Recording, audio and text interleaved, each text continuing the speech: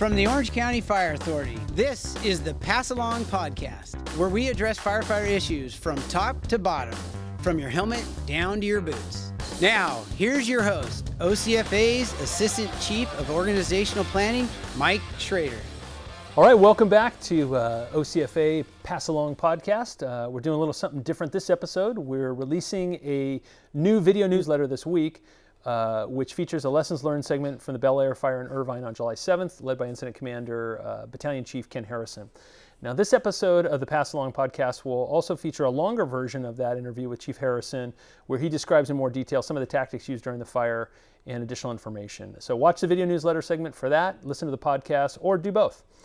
There's great information in both of those forms of communication. I think you'll find them meaningful. All right, here's a little preview of that interview.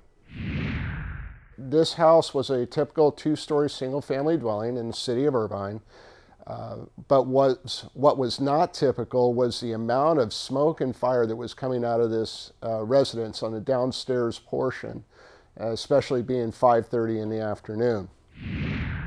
All right, but before we get on to the full interview, let's cover some news and noteworthy items. First, I wanted to talk about the Board of Directors last meeting. We met on last Thursday, the 27th of July, and we had the opportunity and honor to honor a Avalon City Fire Captain, John Meffert, who assisted the passenger of the small plane that crashed on the 405 on June 30th. The OCFA would like to recognize you and thank you for your selflessness and heroic actions. Your fast thinking and caring efforts resulted in a positive outcome for those patients. Thank you so much for the honor, and it's a privilege to be in front of you today. The brotherhood that we share and the trust that day with the first responding crew that arrived, to trust in me of just saying that I work for a fire department, the trust in the training that I think we all do across the country. It was just really nice to know that he trusted in me that day. Thank you again for having me. And it's just a pleasure to serve, and it doesn't matter if we're on duty or off duty, so thank you. The board also approved converting 53 existing positions from being funded by overtime to full-time spots. And this is really going to help in the overfilling of the academy so that we can hire 50 trainees or recruits into the next academy, both Academy 45 and 46. And that will help us then lessen some of the forcing impacts to the members. And these 53 positions, some of them are frozen, some of them were positions that we had filled in the past, on truck 43 or truck 34, some of these fourth position truck spots, and then just over the course of time didn't fully bring up to speed. So they existed on the books, and we continued in constant staffing. But at the end of the day, it caused more forcing. So now we're actually going to have those positions fully funded. We'll hire for them in the academy, and ultimately that will ferret out a lessening of forcing, which obviously I can imagine everybody in operations be glad that that's coming. Third, I wanted to talk about the Dispatcher Academy 13. It's finishing up this week, and they'll be graduating, I believe, it's be August 3rd at 5 p.m. in the OCFA boardroom. And we have 7 recruits that will be graduating after the intense 3-week academy, where we baptism by fire into all things OCFA. They get certified in emergency medical dispatching, and then they spend the better course of 11 months under the watchful eye of like a training officer, a communications training officer, who will guide them through the on-the-job training. They really look at 3 major areas called taking, tactical, and primary, and then they become certified in each one and can move through to then fill the spots that are open up in dispatch. Last but not least, and something I know that you're interested in, is the tractor-drawn aerial status. Obviously, Truck 71's in service, Truck 43's in service, now Truck 64 rather is in service.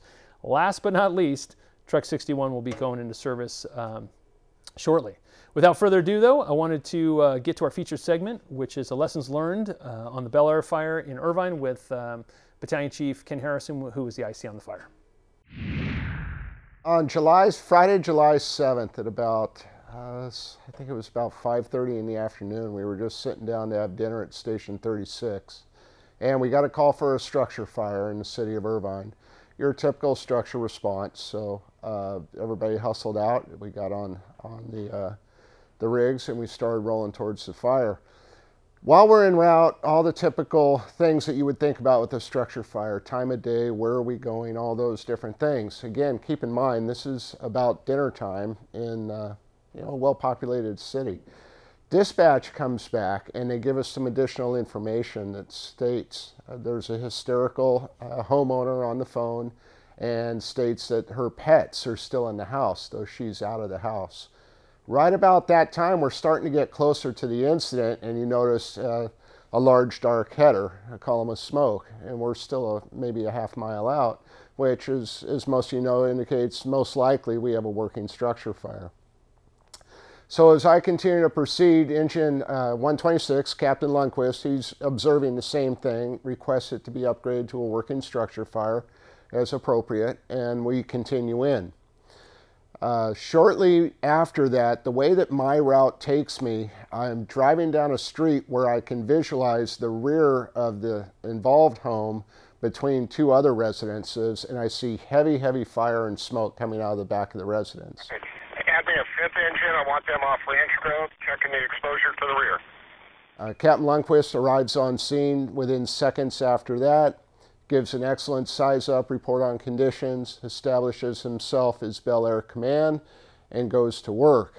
126 is on scene, two-story single-family residence with fire coming out of the Bravo side, smoke coming out the front door, homeowners outside. 126 will be assuming Bel Aire Command. We're going to make an initial attack. I've got room for the truck right up front. Second in engine, I'm going to go ahead and make you interior with my fire crew. Engine 126 to secure the water supply. This house was a typical two-story single-family dwelling in the city of Irvine. But what was not typical was the amount of smoke and fire that was coming out of this residence on the downstairs portion, especially being 5:30 in the afternoon. Engine 36 is in front of me. They report in to Captain Lundquist as Bel Aire Command, and he assigns them the position of interior, gives him his two firefighters plus the crew from Engine 36, and they go to work on a very aggressive interior firefight. I arrive on scene. Captain Lundquist and I have a face-to-face communication. It's very brief. I then assume command, and I direct him, since we already have a supervisor in the interior position, I direct Captain Lundquist to take another attack line, and between he and the engineer off of Engine 36, they placed a 2.5-inch exposure line between the house that was involved and what we'll call the Bravo structure, what will become Division Bravo later, to the left. There was heavy fire exposed on that house at that same time. I had a quick meeting with the homeowner who explained to me, and I'm sure many of you can imagine this, she comes up and she says, the house is gone.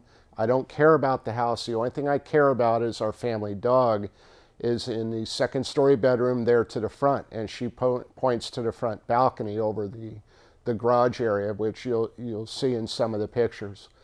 So the third-in engine that arrives there is Engine 37. I direct them to take a ground ladder, make access through that balcony, and take another attack line up and over the balcony into that bedroom with the objective of trying to locate the dog and bring it out the front. Again, we have heavy, heavy fire and smoke that is throughout the downstairs at this point. So the incident continued to evolve as any would. It was upgraded to a working structure fire early on, as I stated earlier, and crews arrived on scene and did just an outstanding job, very well orchestrated, and very aggressive actions to get ventilation handled with Truck 6 assuming vent group, Truck 43 working for them. We ended up having 4 inch and 3/4 lines on the interior, a 2.5 off the Bravo or left side, an 1 3/4 off the Delta side, which was also beginning to be heavily exposed to fire, and then Engine 6 and Truck 4, which became Division Charlie under Engine 6's leadership, to the rear of the structure, where we also had the fence burning. There was an outdoor storage area that was burning. The fire load was extremely heavy, and that'll be some of the things that we'll discuss in the lessons learned. As this fire evolved, And within our policies, it says that after 2 bottles, or approximately 30 to 45 minutes of work, crews will go through the formal rehab process. Being a working assignment, we had Service Support 1 that was dispatched to the incident. And by the time crews reached this point, we had set up rehab out across the street in front of the address side or the office side of the structure. So crews started to go through rehab, and this is definitely one of the first lessons learned for me, that is. So crews are going through the rehab process, and they start to exhibit signs of extreme fatigue. I had mentioned earlier that the crews did an outstanding job of just extremely aggressive firefighting. I've heard some say that they may feel that OCFA is not an aggressive firefighting agency. Every single person that was on this incident proved that wrong, and everybody really gave 150%. And the success of this incident goes to all of them. But so as crews became, it became evident that crews were extremely fatigued, then they remained in rehab, and then we would have to supplement them with other crews. And my philosophy is, if one person is out, then I need to consider the status of the rest of the crews. And it came to me when I had an experienced captain come up to me at the command post to tell me that his firefighter was extremely fatigued, he was in rehab, and he wasn't going to be able to re-engage. And I looked in this captain's eyes, if you will, looked at his face, and I could tell, all right, you're not saying it, but you're done as well. So that kind of began a cascade of events, if you will. Well, first off, I'm going to need an additional medic unit, and I need one more company for relief. After the first firefighter with overexertion, signs and symptoms, nausea, dizziness, those sorts of things, then I got a second one. Then we had a firefighter come up that was on one of the initial attack lines that had experienced some minor burns to his hands. I believe it was through a contact injury. But the challenge then was, all right, those crews are no longer able to re-engage in the firefighting, and having the relief crews. Now, back up to when the initial size-up was done. I said that there was heavy smoke and fire when we arrived first on scene. And the initial working assignment handled the fire in an excellent fashion. The fire was contained to the house of origin. So kudos to them, and that's really between right from the initial size-up and establishing command and the aggressive actions, those are the things that made this incident a success. The engineer, Tony Acuna, on engine 126 was phenomenal in the method by which he established his own water supply and ended up supporting 6 inch and 3/4 lines, a 2.5 line, and made all of these things happen to continue the operations on scene. The teamwork with Irvine PD. Irvine PD was right there at the command post, and what they were doing as far as traffic control, crowd mitigation, all those things. Again, it's dinner time in the city of Irvine, so needless to say, we have a lot of people watching and at times getting in the way of our incident. But as I look at being the incident commander, looking in the mirror and saying, why did things go the way they did, I realized there was a couple indicators, if you will, that maybe I overlooked initially. When we arrived first on scene, the first one would have been the amount of fire that existed. As I look back on it, for 5 o'clock in the afternoon in the city of Irvine, it didn't add up. There was too much smoke and fire out of this residence that was occupied at the time the fire was discovered. That contributed to the overexertion in the sense that crews were having to work extremely hard, but they did, and they were successful. But had I taken a second and just asked myself the question, why is there so much fire? We come to learn later it was due to the excessive fire load on the interior, on both exterior sides and the backyard. As we walked around afterwards in the overhaul phase, there was just extreme fire loading inside and outside of the house. The other thing was, while it wasn't a hot day, it was only about 90 degrees, the humidity level was very high. So the impact that took upon the crews, again, having worked as hard as they did and being successful in that operation, but I did not account for having enough crews on deck, if you will. As I look at this and the units that we had assigned, a working fire assignment was adequate for this residence. However, having the additional companies for the rehab component, should it be necessary, as it was in this case, if I could do it over, I would probably go to a second alarm so that I would have those companies in reserve. I ended up ordering 4 more additional engine companies and eventually 4 ambulances.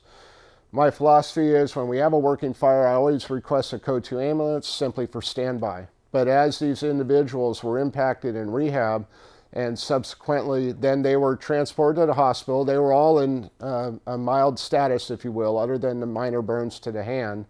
However, they're going to get an ALS escort in an ambulance, and each time I sent someone off scene, I needed to bring another unit in to replace them, so we had them on standby. So in retrospect, having additional companies there earlier would have been beneficial, but all the companies were able to perform to their functions. Another thing is the implementation of a RIC team. We have a policy that's very clear on when RIC is established. Historically, when we went to the 4th engine and 2nd truck, the idea was that they would assume that RIC position. Early on in the incident, there was just too much work to be done, too much fire with the building involved and the exposures. And my philosophy is the safest thing that we can do for our firefighters, for each other, our teammates, is to make the fire go out. The sooner the fire goes out, the sooner our level of danger is lessened. So RIC was not established until later when I could get Truck 4, which was assigned to the Charlie side, relocated to the front, and then RIC was established. But again, I look at those things as the lessons learned for myself and what I might do different in the future. You would have to look at the pictures, the conditions, and ask yourself what you would do in a similar situation. In the end, the crews did a fantastic job. They kept it to the house of origin. Unfortunately, the family pets did perish, but the family was very grateful for what we were able to save in the home.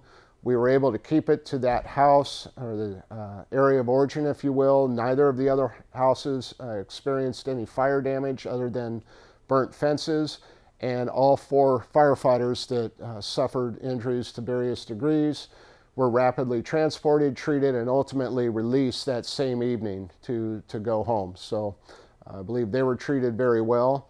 Some of the other things that were critical, when I had Battalion 3,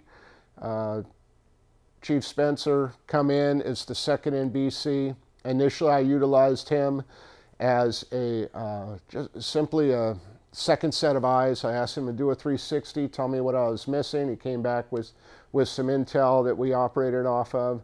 And then once the rehab component got elevated, I moved Chief Spencer into rehab officer position. By that point, we had kind of gotten a knockdown on the fire. I pulled engine 27 in to work underneath him as the medical unit, and then engine 38 and 51 were brought in subsequently as individuals were transported off scene.